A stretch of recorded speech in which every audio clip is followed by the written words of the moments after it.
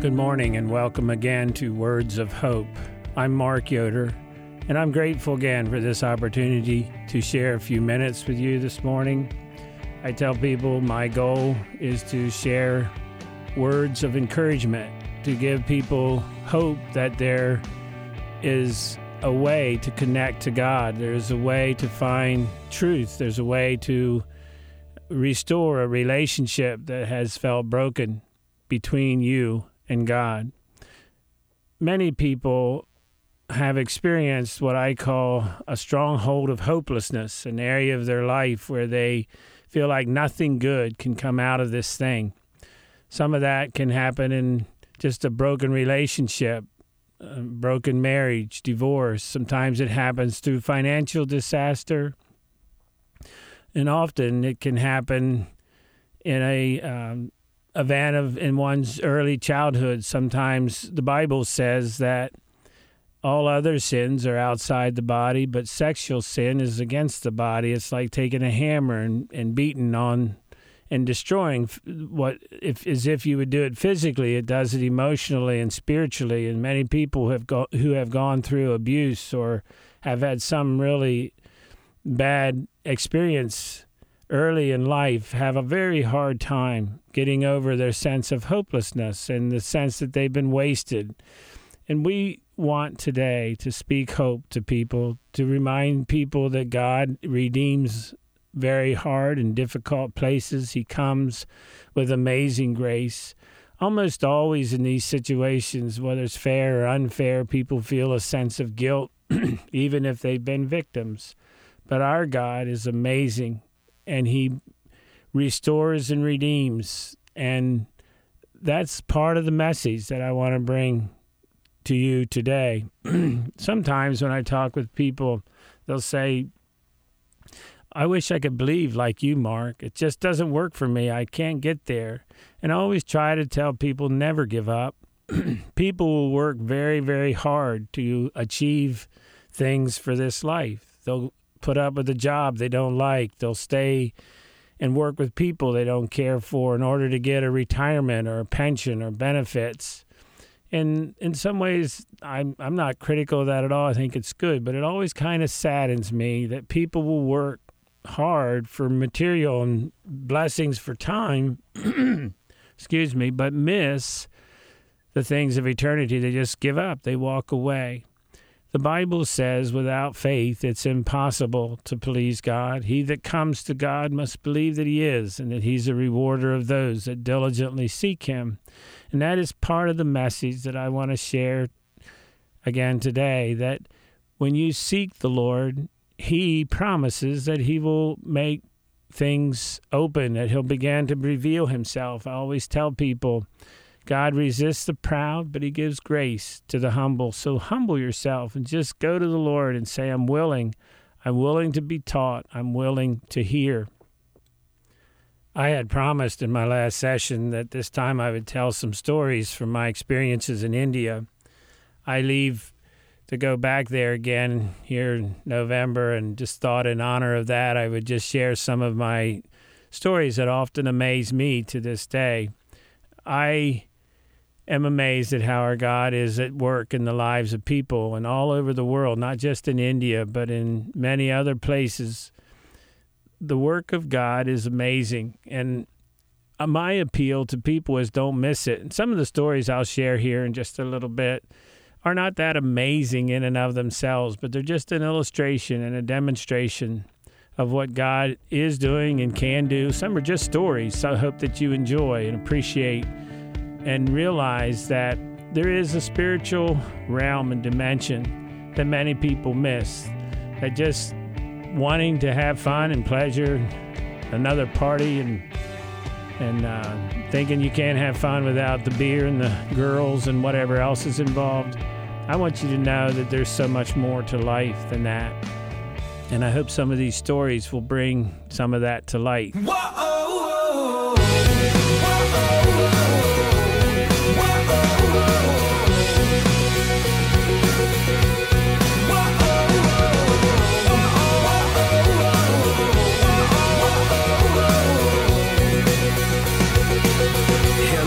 My name is is regret. I'm pretty sure we have met. Every single day of your life, I'm the whisper inside that won't let you forget. Hello, my name is Defeat. I know you recognize me. Just when you think you can win, I'll drag you right back down again till you've lost all belief. Oh, these are the voices. Oh, these are the lies. And I have believed them for the very last time. Hello, my name is Child of the One True King. I've been saved, I've been changed, I have been set free. Amazing grace is the song I sing. Hello, my name is Child of the One True King. Whoa, whoa, whoa, whoa.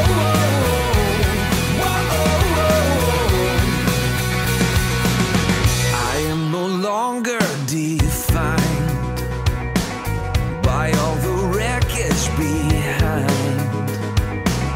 The one who makes all things new has proven it's true. Just take a look at my life. Hello, my name is Child of the One True King. I've been saved, I've been changed, I have been set free.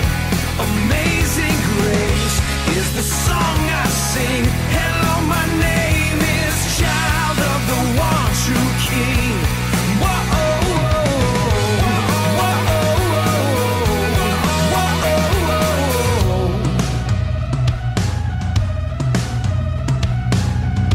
what love the Father has lavished upon us, that we should be called His children.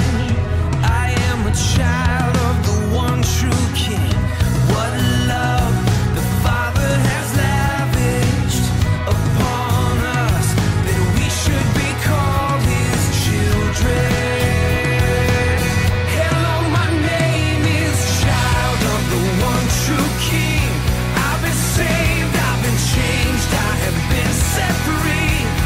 And amazing grace is the song I sing. Hello, my name is Child of the One True King. Yeah. Whoa,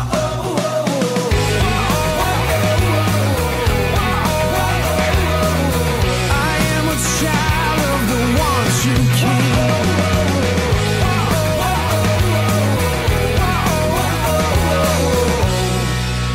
My first time of going to India was about 20 years ago. I was invited to go along as an observer. I had heard some stories about the things that the Lord was doing up there in the tribal areas of, in those days it was called Orissa. Today it's the state of Odisha on the east coast of Africa. And I wanted to go and observe. I didn't go as a teacher or preacher at that point. My daughter Queena went with me. We would often do some ministry with the children while the others were doing the other teaching. During that time, I met a young man, Tarun, and Tarun won my heart in so many ways. Just his kindness, his gentleness with people, the way he would listen to them very, very attentively. And there were so many examples of just a person that had a heart for God and a heart for people. He had started an organization called Voluntary Action India. It was an organization that was teaching people to read and write, to teach people about health and hygiene, working in areas of great poverty. For some reason, I felt prompted after being with Tarun a while to help him and support him a bit in this organization. I just kind of mentally, no big, strong commitment, decided I would try to send $1,500 twice a year to help support him as he was doing this work. And the stories of how that happened are pretty amazing. Sometimes I'd get money in a really unusual way. In those days, we didn't wire the money, and we would send it by cash as groups would go in. And sometimes I would just at the last minute hear somebody was going. probably 10 years later, one day, Tarun was talking to me when we were there, and he just mentioned Mark. He said, do you have any idea what that income did for me and for our organization? And he went on to explain that government would give them some food sometimes to help distribute it and some materials, but no money. And he would use that money to hire young college graduates. In those days, the poverty and economy was really bad there in India, and he could hire these people, these young college graduates, for $12 to $15 a month. And that's what he would do. He sent out like 15, 20 of these college students, and they were teaching people to read and write. And they used a Christian-based, Bible-based curriculum. So as people were learning to read and write, they were also learning the stories of the Bible, the creation, the fall, and the story of Jesus, and how he was born of a virgin and died and rose again. And out of this, even some of the Hindus that he hired became Christians, and churches started to spring up. And today, there's nearly 250 pastors that Tarun works with. Not all of them came, obviously, to the Lord through that organization, but many, many did. And it's another example of how God will just take a little and do a lot. There's a little story I tell sometimes about after I'd been there. I think it was about 10 years after the first time we were there in Mangapanga in the village, and there was a young lady that was working there, and she was taking care of the children, and I was so impressed with the job that she was doing. I just admired how the children would get up each morning and have their devotions and do their chores, how they were happy doing their schoolwork. I was about 10 minutes from when I was ready to leave for that trip and be gone when I realized Mommy spoke English, and I was so excited. We got to talk a little bit, and I was thanking her for the job that she had done, and just how amazed I was at her way of relating to the children. And then I asked her, Mommy, how did you come to be this person? How did you grow up to love Jesus and share in this way? And she said, do you remember the first time that you came to India? And I said, well, I remember it, but don't know what you're talking about. And she said, you and Queena and Tarun came to our house to pray for our family. And when you came in, you found out that we had 6 children, and you were so excited. You said you also had 6 children. And as you prayed, and Tarun would have been the one that would have been translating, and I'm sure that a lot had to do with how he shared this. She said that you prayed for that each child would come to know Jesus, and that they could never get away from his love, and no matter what happened, they would be drawn back to him. And she said, we weren't a religious family, a spiritual family at that point, but later I became a Christian, and when I went to school and college, there were times when I really did want to walk away from my faith, but I could never get away from that prayer. And I tell that story not about me, but just to tell you again that little things can make a huge difference. And I really could tell many, many stories of just how God has done amazing things through small acts of obedience and small acts of sacrifice. And I marvel, again, at how he does these things. One of my favorite stories about going to India involves a retired pastor from our church, Ivan Miller. He felt like he really wanted to go with me, and I was a little surprised. He had had cancer prior to that, and I was wondering, boy, this is a brutal trip to go to India and up in those mountains, and the roads are tough, and we travel a long time.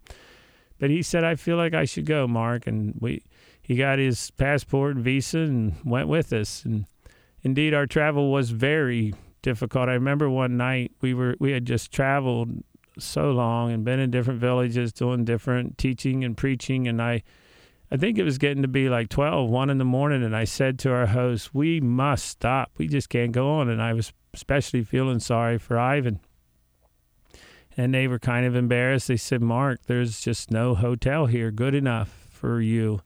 And I said, I don't care what it's like if we can lay our heads down and sleep. And so that night we actually stayed at a hotel and paid $2 a room. And I've jokingly said we grossly overpaid, but we did get a good night's rest. Anyway, as we were getting back, probably from that leg of the journey, we were coming back into Mangapanga. And there was a little hut there at the edge of the village, and our host again kind of apologized. He said, one of our pastors is here. He's been here for, I think, a day and a half. He's very, very sick. But he's been waiting for us to come back so you men could pray for him. I always feel a little overwhelmed when they look at us as our prayers are better. I think their prayers are better, if anything. But we, of course, got out, went in there. And I remember going into that room, and that man was laying there so sick. I think he had hepatitis, and I didn't see how he could live a couple days. Ivan went to this man. Ivan was kind of short. In India, this guy, many people are short. He came up to maybe his shoulder.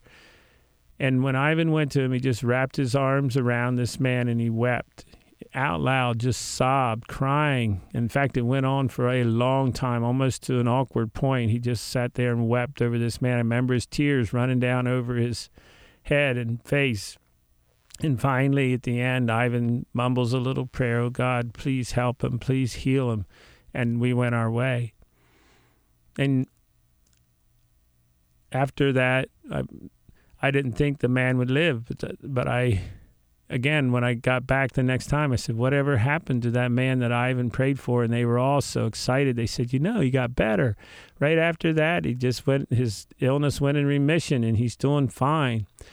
That was about 10 years ago, I think. And this past year, I asked about him again, and they said, well, Mark, he has passed away now, but he had many years of faithfully serving God there after Ivan prayed for him.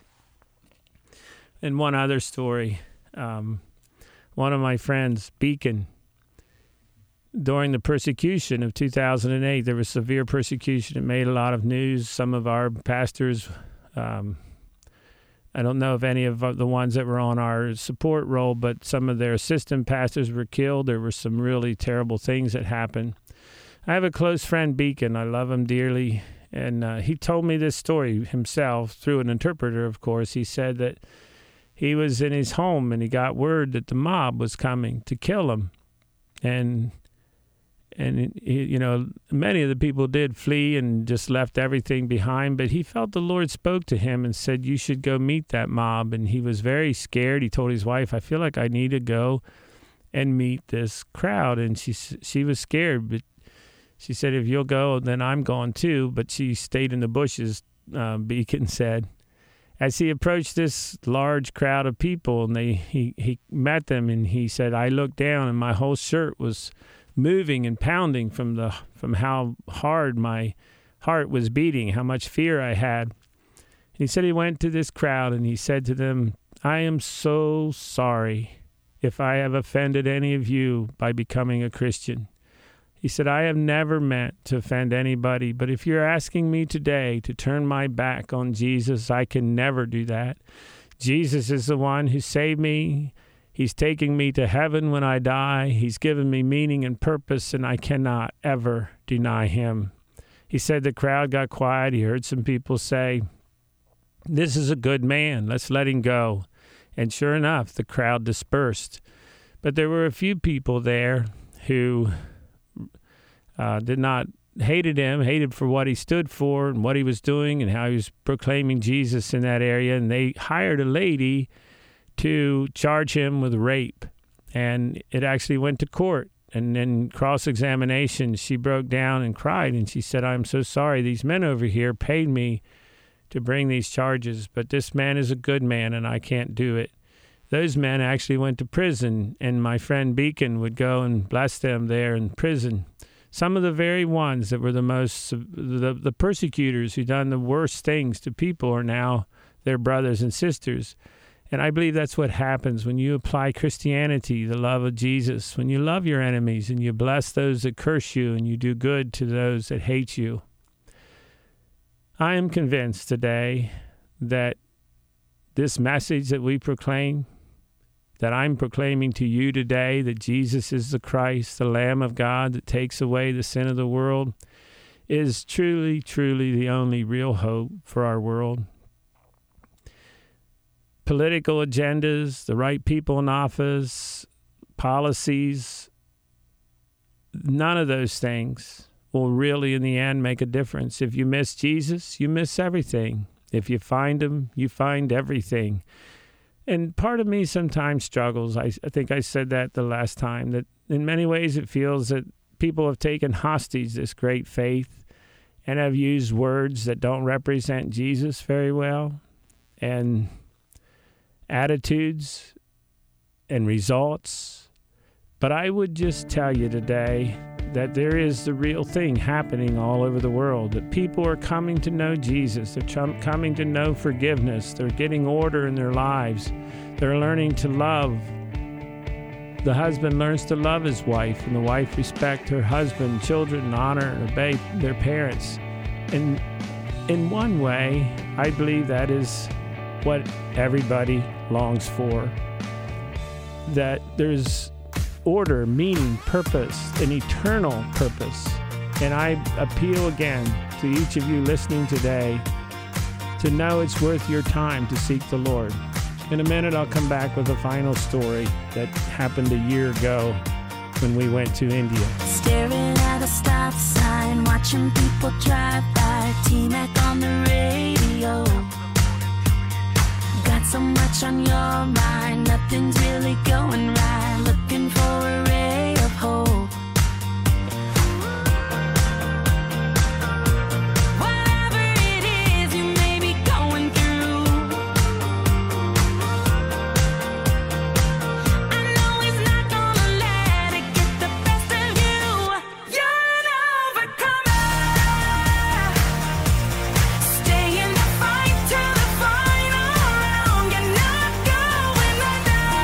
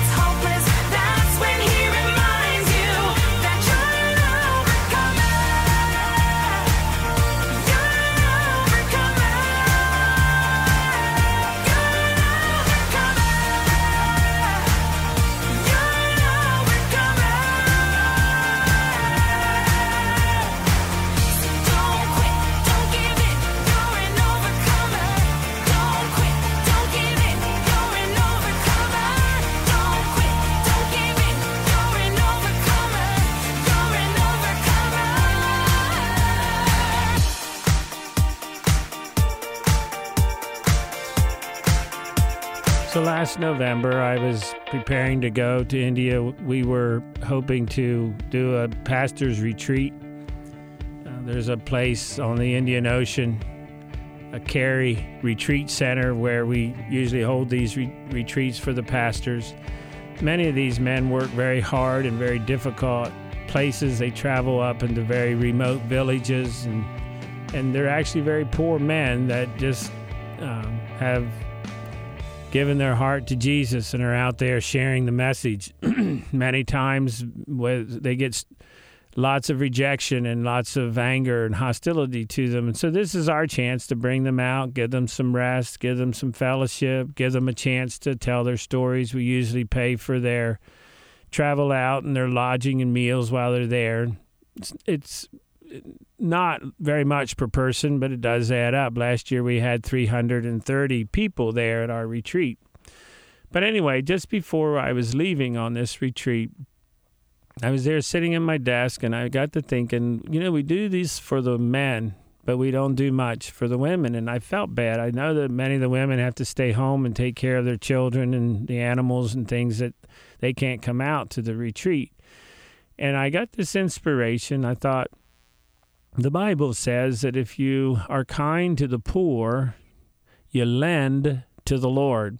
And I got this inspiration that if we would give money to these poor pastors' wives, but then tell them, don't use this money on yourself. We want you to have this money to bless the really needy people. We want you to pray that God will lead you to the right person and then help somebody in the name of Jesus.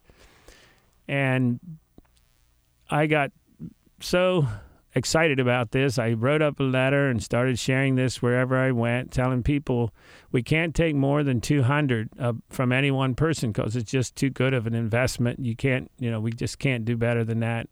It's the language of the swindlers.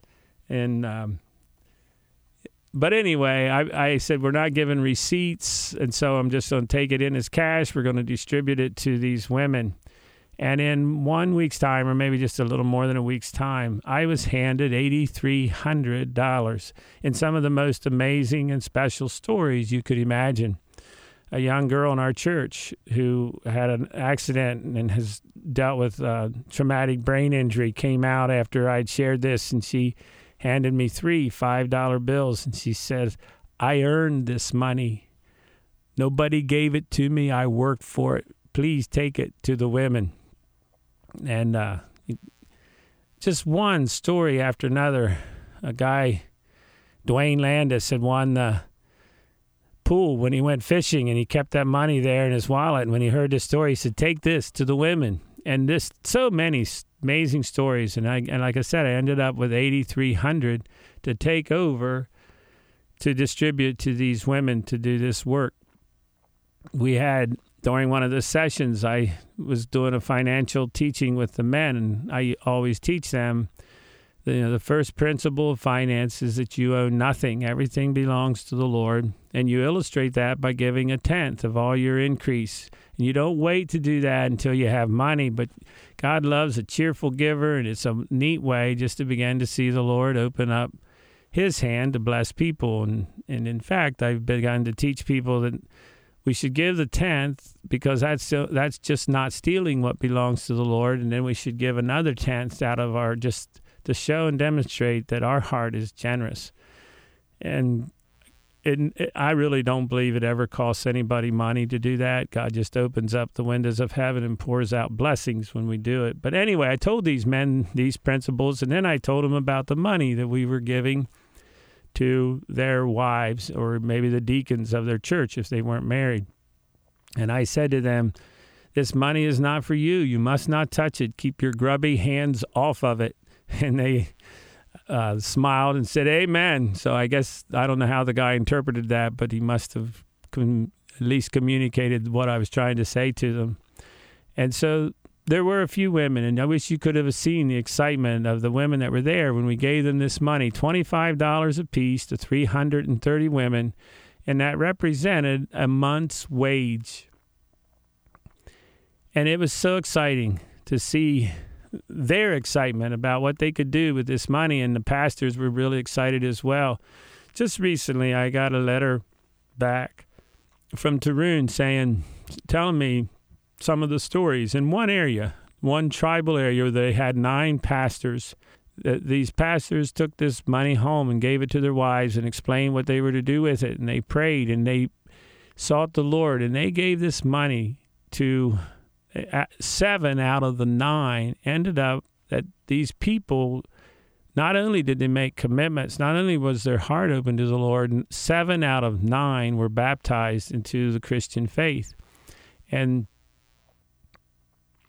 if you want to hear some of those stories in more detail, I'll just share this. I don't do Facebook and a lot of other things, but my email, and I do good at answering emails, M as in Mark, B as in boy, Yoder @gmail.com. If you'd enjoy hearing some of those stories, I would welcome you to send me an email, and if you have any comments you want to make as well. Now, I realize today that these stories are just that, stories. Perhaps you're aware that probably one of the most dangerous things is testimonials that can be false and can trick people. But I believe today that our God is amazing. His grace is amazing. His ways. There's a verse in the Bible. It says, "Oh, the depth of the riches, both of the wisdom and knowledge of God, how unsearchable are his judgments, and his ways past finding out." And when people humble themselves and seek the Lord, and they begin to say, "God, my goal is to do what you want, and I purpose today to follow you," I believe that our God will move heaven and earth to meet you. If you're discouraged today, if you've had things happen in your life, if you've been one of those that says, it just doesn't work for me, I want to tell you again today, don't give up. There's too much at stake. Eternity's too long. The difference between knowing the Lord and not knowing the Lord is just far too great to just casually give up the effort. And so today, again, I hope, I pray that some of you will consider just this amazing story of Jesus, that you will give your life to him, that you will make. Don't look for the most amazing kind of encounter. Just know that the deep conviction of the Lord can come over your life, and you can know that these things that we say are true. Truth, I believe, resonates in the heart of people. So my prayer today is that something in this will convince you again that God is real, and that he is at work today, and he can change your life, and that place of hopelessness can be torn down. The lies of the enemy can be exposed, and you can know the truth that will set you free. I want to invite you again next week to another session of Words of Hope here on WBOC.